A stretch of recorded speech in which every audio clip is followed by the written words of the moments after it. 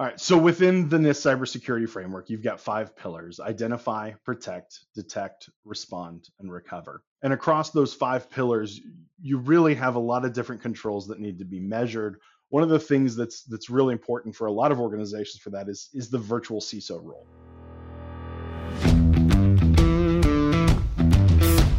Technology is transforming how we think, how we lead, and how we win. From Intervision, this is Status Go, the show helping IT leaders move beyond the status quo, master their craft, and propel their IT vision.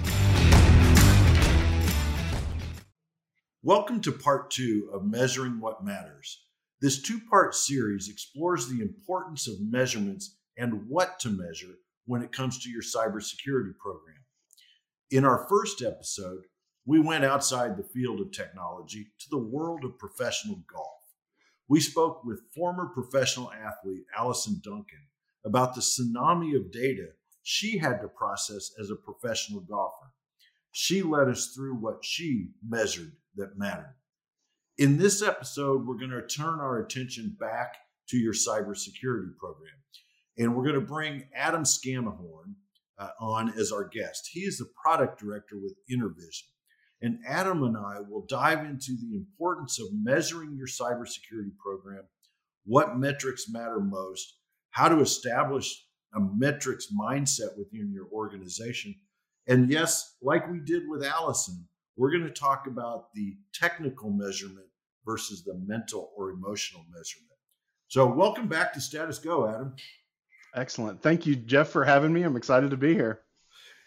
Adam, I know you've been a guest on our show before, but I would love for you to take just a moment, remind our audience who you are and a little bit about your journey and your role with Intervision. Absolutely. So I am, like you mentioned, the product director for Intervision, in charge of our business continuity, managed services, and professional services. As part of that, I am what I like to call a recovering engineer. I kind of came from the management of our IT teams that built the disaster recovery as a service and backup as a service offerings that then transitioned into ransomware recovery and other security offerings that all based around risk that might pose to an organization, specifically interested in preserving uptime, right? So all of the things I lead, it's all about making sure organizations remain able to do business. So, excellent. And for our listeners, I've known Adam for years. In fact, he was the engineer involved when my organization, it's probably been 10 or 12 years ago, something like that now, Adam, that we went cloud with disaster recovery as a service. And so absolutely, that's where Adam and I met. Well, let's dive in and let's talk about measuring a cybersecurity program. Where do you start? What's a good framework or benchmark that you recommend or that you use when going in and talking with clients? Absolutely.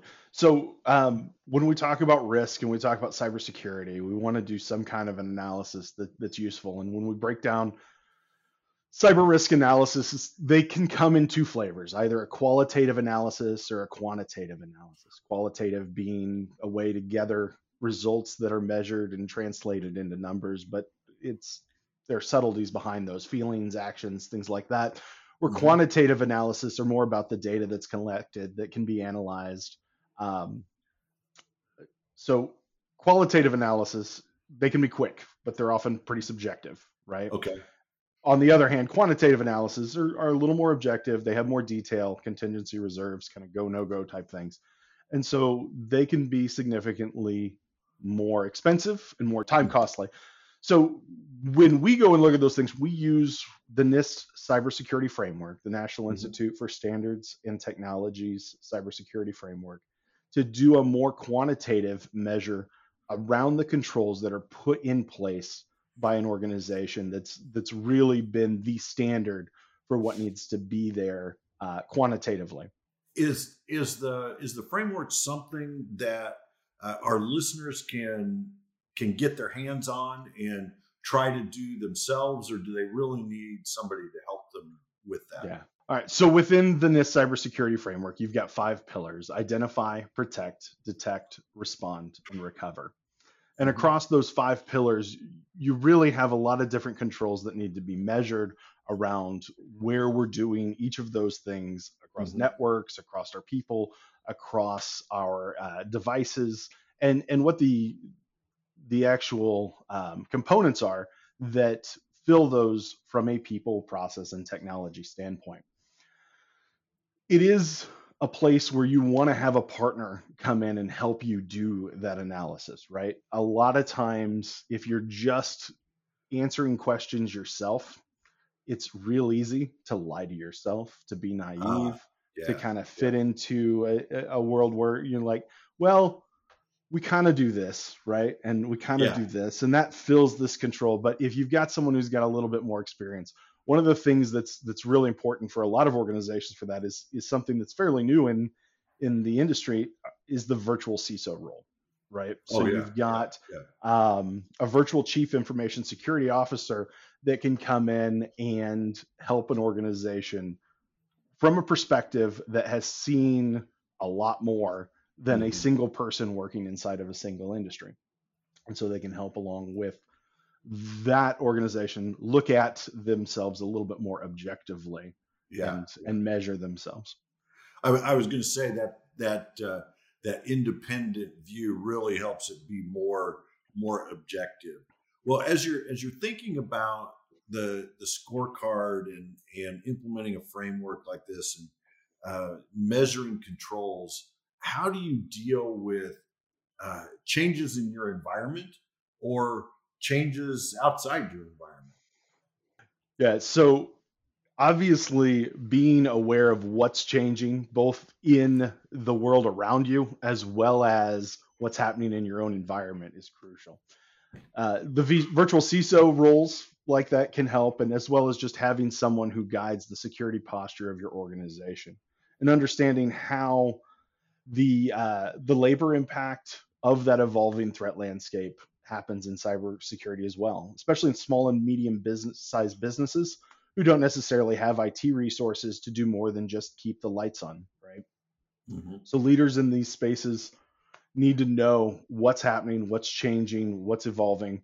And as that happens, we've seen over the last 2 or 3 years, the threat has increased to a level of, for those small, medium businesses where the excuse of, hey, we're too small, we're not a target, we're not regulated, we don't need a CISO, we don't need a security posture leader, we don't have anything anybody would want is another Right. objection we hear a lot from Uh-huh. organizations. But we're seeing more and more that the threat actors are pivoting from a numbers game to go after Mhm. those small organizations, because if we can hold the ability of your business to do business, if we can hold your Mhm. organization essentially ransom from not being able to continue to operate, Yep. you'll pay if you don't have the any other ability than to go on.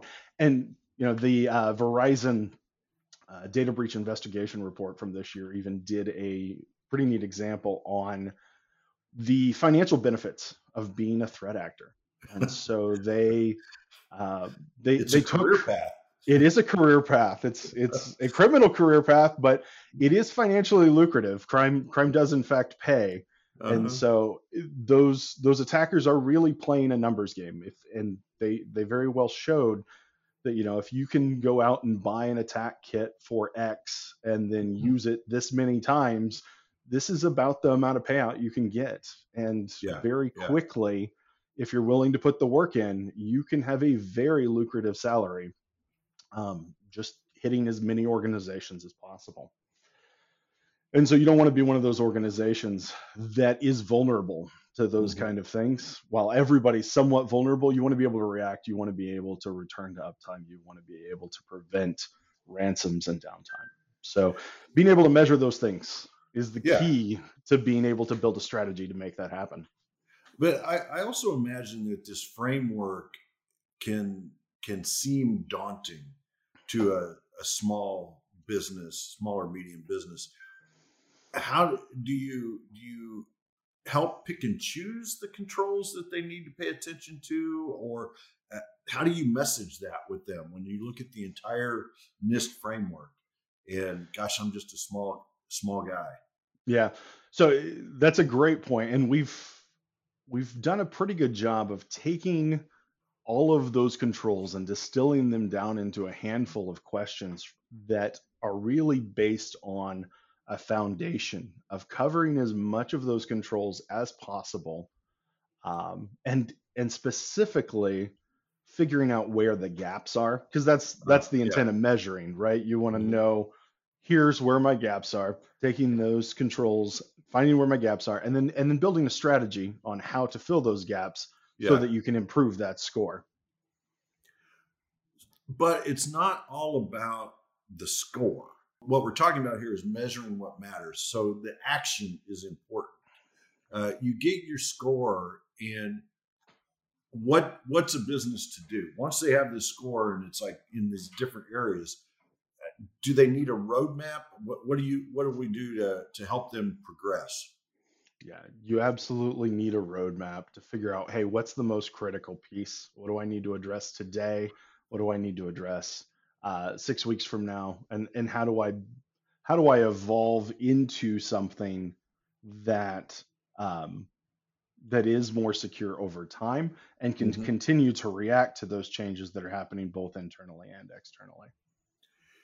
And so the scorecard really is it's not a point in time, right? You're continually measuring some of these things You do have to to see how you're. continually measure. Yeah, you absolutely have to continue to measure over time and make sure that, you know, not only are we filling gaps here, we're not creating additional gaps over here, Mhm. and Yeah, we're continually learning, adapting, and changing from what's being measured. I think that's a big difference between something like the NIST cybersecurity framework and the various compliance frameworks that companies have to satisfy. Is those are more point in time. This is really measuring your progress along this continuum, right? As you're looking at this. Yeah, and I think measuring just to have an increased score, like you mentioned, is a concern too. I think your last guest talked about self-awareness and emotional maturity, Uh-huh. and above all, honesty being really important in the things that she measured. And I think being honest is one of the biggest keys to this, to being able to get the most out of it. So as we go Mhm. into even quantitative analysis, we want to make sure that we're getting data that matches reality, and that we're Yeah. going back to the well and understanding, hey, here are the things that need to be improved, but also, you know, we're not just trying to get a, hey, my security looks good so I can sleep well at night. Because if I you got a do, higher and score than you do. I get a higher score than you do, yes. Yeah, The yeah, score doesn't necessarily speak to the competitive nature, but it does have to be something that you're getting something out of, right? So that you yeah, can not only make that number better, but make your organization less vulnerable to risks. yeah, yeah. Because as soon as you get that hubris of, oh, my score is pretty good, that's about Hmm. when the attack's going to hit, right? Just to kind of put you in your place. Well, you Absolutely. mentioned you mentioned Allison Duncan, and she was our guest on our previous episode, talking about measuring what matters in golf, and Right. she divided hers into two types of metrics: the technical, which, gosh, I watched a golf tournament a couple of weeks ago, and man, they have a metric on everything, right? Right. It's kind of like watching an NFL game today, and it's Yep. where did all these measurements come from? But then she also, as you mentioned, talked about the mental aspects of the game, and just like an athlete, the mental aspects really come into play. And you touched on some of them, being honest with yourself and being really truly objective. Um, where else does the mental side of this come in as you're looking at a cybersecurity program? Well, a lot of it falls on the second or the last two tiers, last two pillars of the NIST cybersecurity framework, the Mm-hmm. ability to respond and the ability to recover. Yeah. And when you're really dealing with that, one, confidence can definitely get in the way. Hubris can get in the way of my ability to do those things if I haven't built a strategy, if I haven't truly been tested in those Mm-hmm. realms. It's real easy to get overconfident, but it's also real easy to just completely get incredibly emotional Yeah. when you're faced with, hey, I've got to respond to this attack. Someone's doing something that is a criminal activity potentially that's been detected. Mm-hmm. But this is where the people portion of people, process, and technology is the most heavy, right? Yeah. Yeah. And if you NIST also has what they call the cyber defense matrix, and it shows the level of need across all five pillars. And you'll see in that people get steadily more important as you move to the right. Yeah. And as people become more important, emotion obviously can play a role, Mm-hmm. not only in the preparedness side of being able to respond and recover, but also when faced with incidents, an organization's ability to actually respond and recover. Yeah. And so this is where experience and steady personalities who faced these things are really important, right? Yeah. Well, and you bring up the testing, and that applies whether it's your uh, cybersecurity response. You need to test your response to a cyber attack, just like we preach for years about testing your backups and your disaster Absolutely. recovery process, right? And that gets back to that mental discipline of the athlete.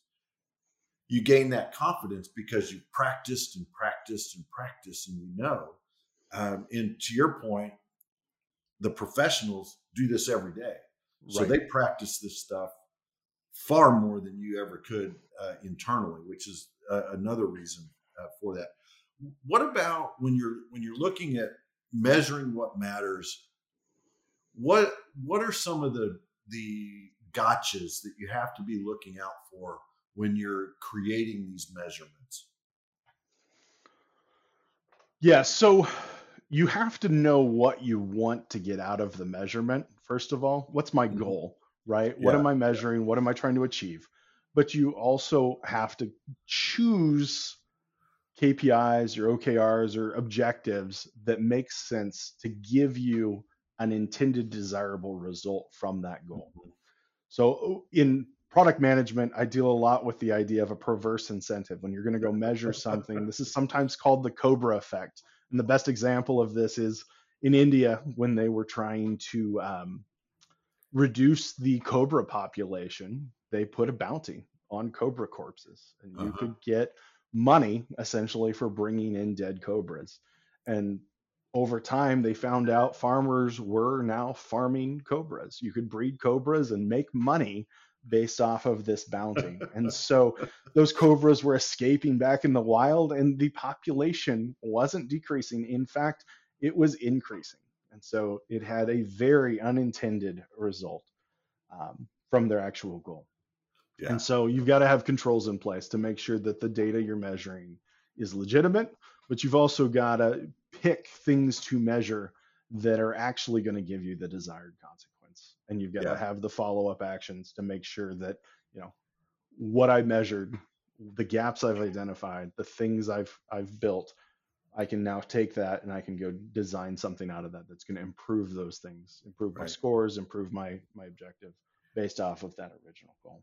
Are they driving the right behaviors? I can remember reading about Tony Hsieh, founder of Zappos, and a lot of their business is call center, right? It's an online shoe company, and so they have this army of people that are answering the phones and resolving problems.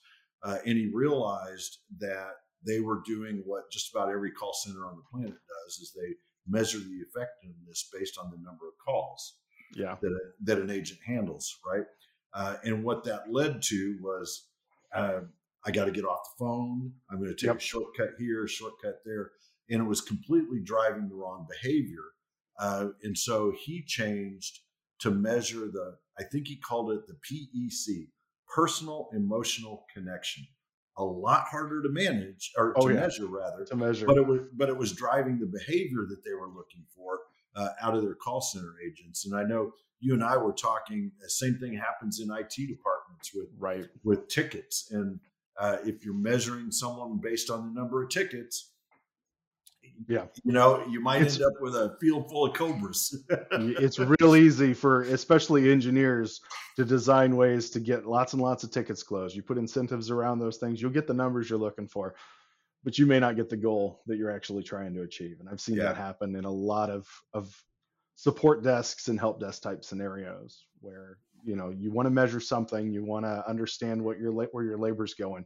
You got to make sure that it's a reasonable thing to measure to get the outcome you want. When you're thinking about the cybersecurity program, Adam, what are some key things that companies need to measure? Maybe not everything. We don't have time to go into everything, but what are some of the key things they should be looking at that would drive the behavior, drive the progress they're looking for?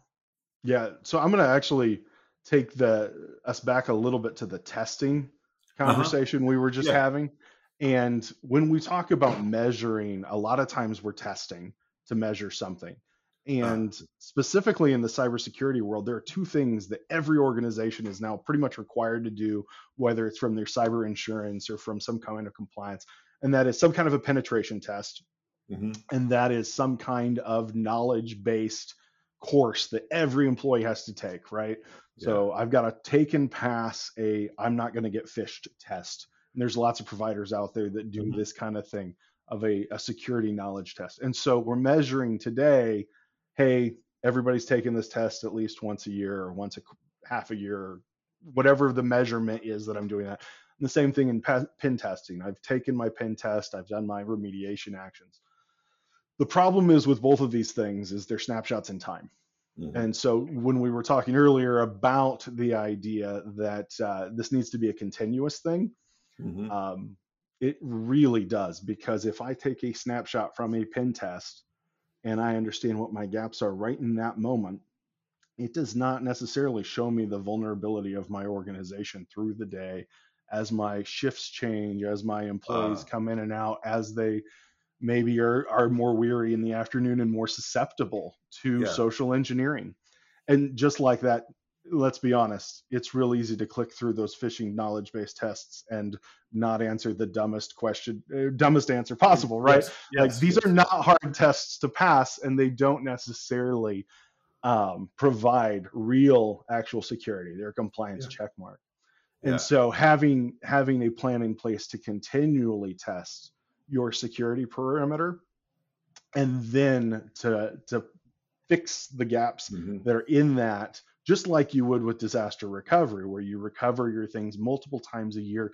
You look for changes in the environment and what applications have done in the last 6 months, in the last year, and make adjustments to fix those things. You need to start doing those things in the security side as well. And so there are now things like penetration testing as a service, where organizations are able to continually provide penetration type attacking from an adjusting cyber threat landscape that doesn't just give that one single point in time, but actually provides real value in measurement of what your attack surface looks like through the day, through the week, through the month.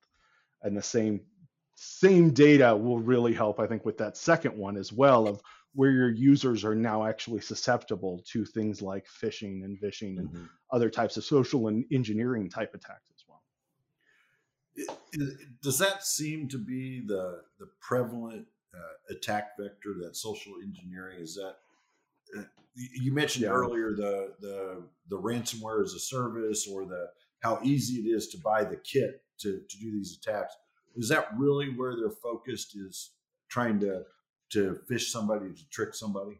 Yeah, there are different numbers from different organizations, but I think everyone agrees it's over 80% of all cyber attacks, breaches, ransomware attacks are coming from someone who gets in via a user in an organization. And after that, it's often between 3 or 5 steps past that, where an attacker can take out an entire organization. All they need is that first foot in the door. And once they get that foot in the door, everything else is vulnerable. Once again, the human is the weak link. The human is the weak link. Absolutely. Yeah. Well, and I think it was that same Verizon report that you mentioned. Wasn't there like 236 million ransomware attacks in the first half of the year or something? Some huge number like that. The numbers are all. It just blows your mind how much that's going on. So I'm all new to this, Adam, and I'm a medium business, under 500 employees. Where do I start? How do I even begin to wrap my arms around this? Yeah, so you're going to have to partner with someone. Hiring the right people to do this in the world we live in today, security experts are so far and few between, and retaining them is so difficult. You need a partner who can come in and help you build the measurements to get a baseline right off the bat. And then to be able to provide those ongoing services that we've talked about, to be able to continually measure and continually test. Partners like Intervision have developed ways to do that kind of across the board and build fundamental baseline protections with things we call ransomware protection as a service. But you've got to have, first of all, the expertise to help you measure, and then often remediate, right? And build better protections. Well, and Adam kind of foreshadowed an upcoming episode that we're going to have. We're going to be doing I'll call it a live recording, live in front of a studio audience, recording of Status Go here in the next few weeks. And we're going to have Adam as a guest, as well as Avi Sizzo from Intervision, and a guest from Arctic Wolf. And we're going to talk about this concept of ransomware protection as a service, and how do you build a comprehensive program that covers all the 5 pillars of the NIST framework. So be on the lookout for that. And if you're local to the Indianapolis area, we're going to be doing this at the Vogue Theater, which is like the iconic venue in town. So I'm pretty stoked about doing that. I always dreamed of being on stage at the Vogue, but somehow I always had a guitar in my hand when I was having that dream, right? But instead, we'll have a microphone and we'll do a podcast there. There you go. Well, Adam, you know that on Status Go, we are all about inspiring action in our listeners.